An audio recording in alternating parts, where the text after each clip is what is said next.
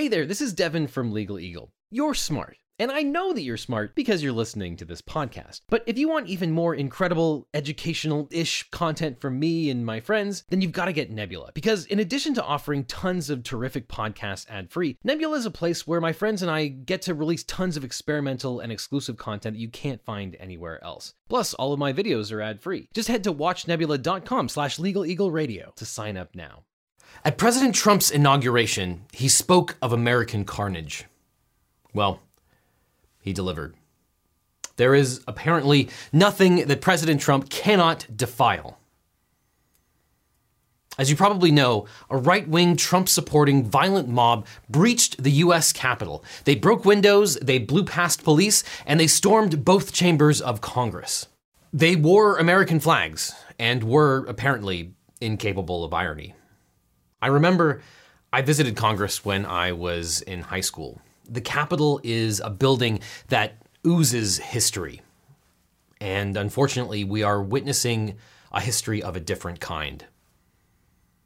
In the Civil War, the Confederates only made it as far as Fort Sumner. Yet today, a Confederate flag flew inside the US Capitol. And today, rioters lowered the American flag to instead fly a Trump flag. And throughout it all, like Nero playing his fiddle while Rome burned, Trump sat back and watched cable news. And apparently Trump actually basks in this mayhem, saying on Twitter, "These are the things and events that happen when a sacred landslide election victory is so unceremoniously and viciously stripped away from great patriots who have been badly and unfairly treated for so long."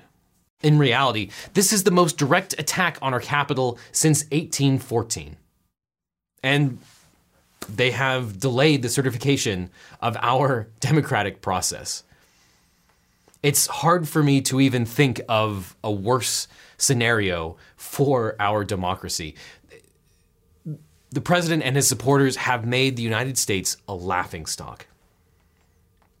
Now, I'll compile my thoughts into a full video on whether the president and his supporters have committed incitement, sedition, and treason. But apart from these legal technicalities, we know who is responsible for today. As the president was on his dais, he incited the mob, going so far to say, "We will never give up, we will never concede, it doesn't happen. And after this, we're gonna walk down, and I'll be there with you. We're gonna walk down to the Capitol, and we're gonna cheer on our brave senators and congressmen and women, and we're probably not going to be cheering so much for some of them." Like a wannabe dictator, he said, "Because you'll never take back our country with weakness. You have to show strength, and you have to be strong." Similarly, the president's right-hand man, Rudy Giuliani, demanded trial by combat. "Let's have trial by combat." By both incitement and omission. This president and his cronies are responsible for what happened today in one of the worst attacks on both our democracy and the physical buildings that are the manifestation of our government, which are not always the same thing. But today, life imitates art, and they did their damnedest to attack both the idea of our democracy and our democracy itself. The president failed to deploy the National Guard or properly defend the Capitol, both before the mob arrived and long after it started to attack the Capitol. There's right now talk of implementing the 25th Amendment, as if his feckless cabinet members would actually do it. But even if they would, that's too good for him. If one thing is certain today, it's that the president, Donald Trump, needs to be impeached and removed. And I can't help but draw an analogy to what happened just a few months ago in Lafayette Square. You might recall that the president attacked unarmed peaceful protesters in a public street, just so he could get a cynical photo op in front of a church and hold a Bible upside down. He was willing to employ every military officer, every federal employee with a gun to move aside these people exercising their First Amendment rights so that he could get a photo op. And it turns out, and I have to admit, I did not see this one coming, that you can abuse the National Guard and the military and the police by deploying them and also by withholding them, which is what the president did today. In the face of a violent mob that was armed to the teeth, the president turned a blind eye. I'm not talking about the people who are protesting in the mall. Fine, that's your right. We're allowed to disagree with each other. But as they turned their ire that was stoked by the president himself, the president was okay with it because they were on his team. And there's a famous photo of troops at the Lincoln Memorial in the summertime, wearing full fatigues, prepared for just about anything.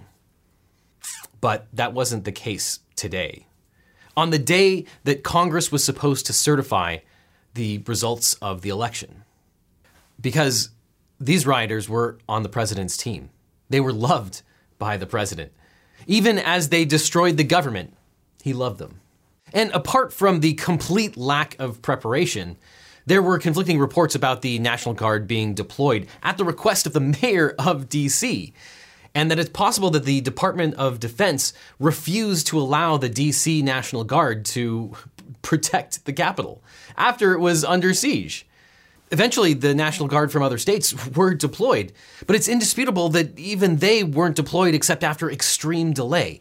This would be comical if it wasn't so sad and terrifying. It's the stuff of B-movie schlock like White House Down, the kind of thing that's popcorn fodder because it's so hilariously impossible. And yet today, in America, it happened. It didn't take a foreign military to invade. It took Donald Trump's incompetence and venality. We're going to have a full investigation as to how a moderately sized crowd could breach the American Capitol. But at the moment, video appears to show that it's possible that Capitol or Metropolitan Police were complicit in this mob and allowed rioters through towards the Capitol. And eventually, once the mob breached the Capitol doors, some of the cops were taking selfies with these terrorists. And don't tell me that the Capitol Police are incapable of arresting people. I've seen Capitol Police arrest disabled, peaceful protesters before and drag them out by their crutches. And nationally, 14,000 people were arrested during the George Floyd protests. It seems impossible, but 2 incendiary devices, probably pipe bombs, were brought to the Capitol. Many of these people were armed. However many arrests happened today, it's not enough. And let's not forget the senators and congresspeople who promoted this fantasy and engaged in these conspiracy theories because they thought it was politically expedient.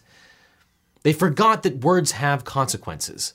Senators like Josh Hawley, Ted Cruz, Ron Johnson, Kelly Loeffler, James Lankford, David Perdue, Steve Daines, John Kennedy, Marsha Blackburn, Mike Braun, Cynthia Loomis, Roger Marshall, Bill Hagerty, and Tommy Tuberville. Thankfully, some of those people are no longer senators, and good riddance. As my friends at Crew put it, Trump loaded the gun, and Congress pulled the trigger. Remarkably, some of these very senators, like Senators Hawley and Cruz, have actually been fundraising during the insurrection. As the mob reportedly rushed the 2 chambers of Congress, Senator Romney reportedly excoriated Senator Cruz, saying this was his responsibility, that he brought this insurrection on. And he's right. I was watching the floor debate this afternoon. In his objection on the floor of the Senate, Senator Cruz cited statistics about a large number of Americans who believed in this ridiculous conspiracy theory. I understand your concerns, but I urge you to pause and think.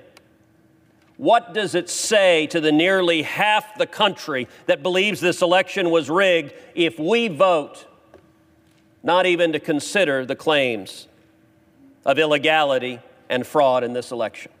Which is ironic because a large number of people believe it because people like him promoted the ridiculous conspiracy theory.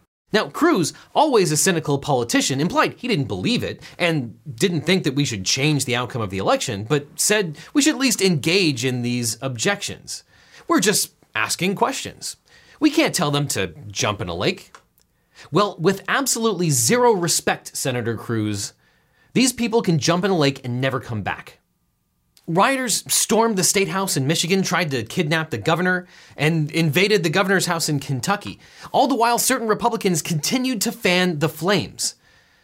And in the face of an impeachment, perhaps a stronger case than in Watergate, they still played politics.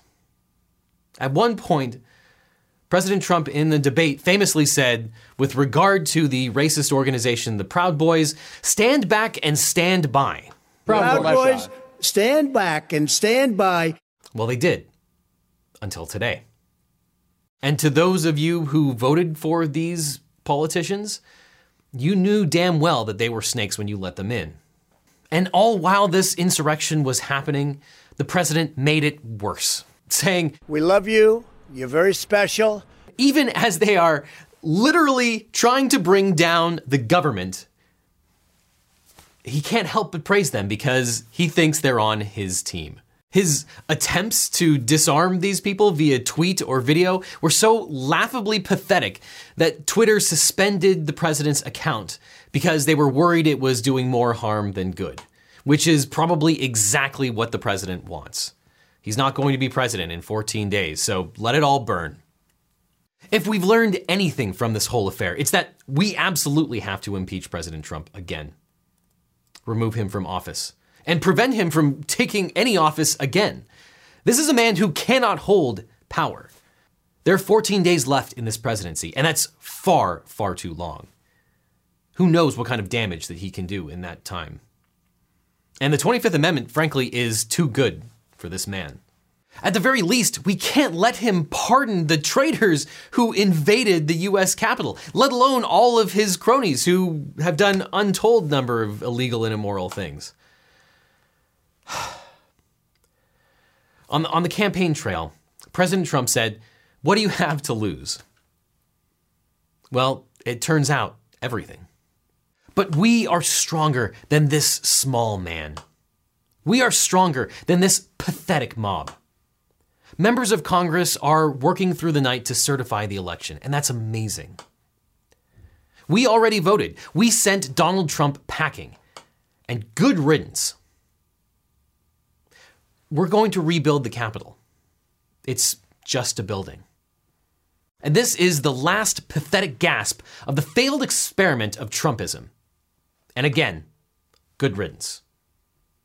And thank you for showing the world just how pathetic your movement is. How willing to engage in violence you are. How all of your criticisms were in bad faith. And how you are the worst of all of us. How deplorable you are. Your movement will die an ignominious death. And let this be a lesson. Being a patriot doesn't mean wearing an American flag. It means standing up for our institutions and fighting conspiracy theories. So let's unmask these traitors. Let's ridicule them. Let's arrest them. And let's start with the one that currently lives at 1600 Pennsylvania. Oh, and one last thing. I know right now you're probably fumbling with your phone trying to find the next podcast to listen to, but you can't because this is an ad. But it doesn't have to be that way. Instead, you can go to watchnebula.com/legaleagleradio. You can get access to all of our original podcasts ad-free, plus exclusive originals and experimental shows from your favorite educational-ish creators. And best of all, you're helping to support us make even more amazing content. So before you go, check out watchnebula.com/legaleagleradio to support this channel and this podcast directly.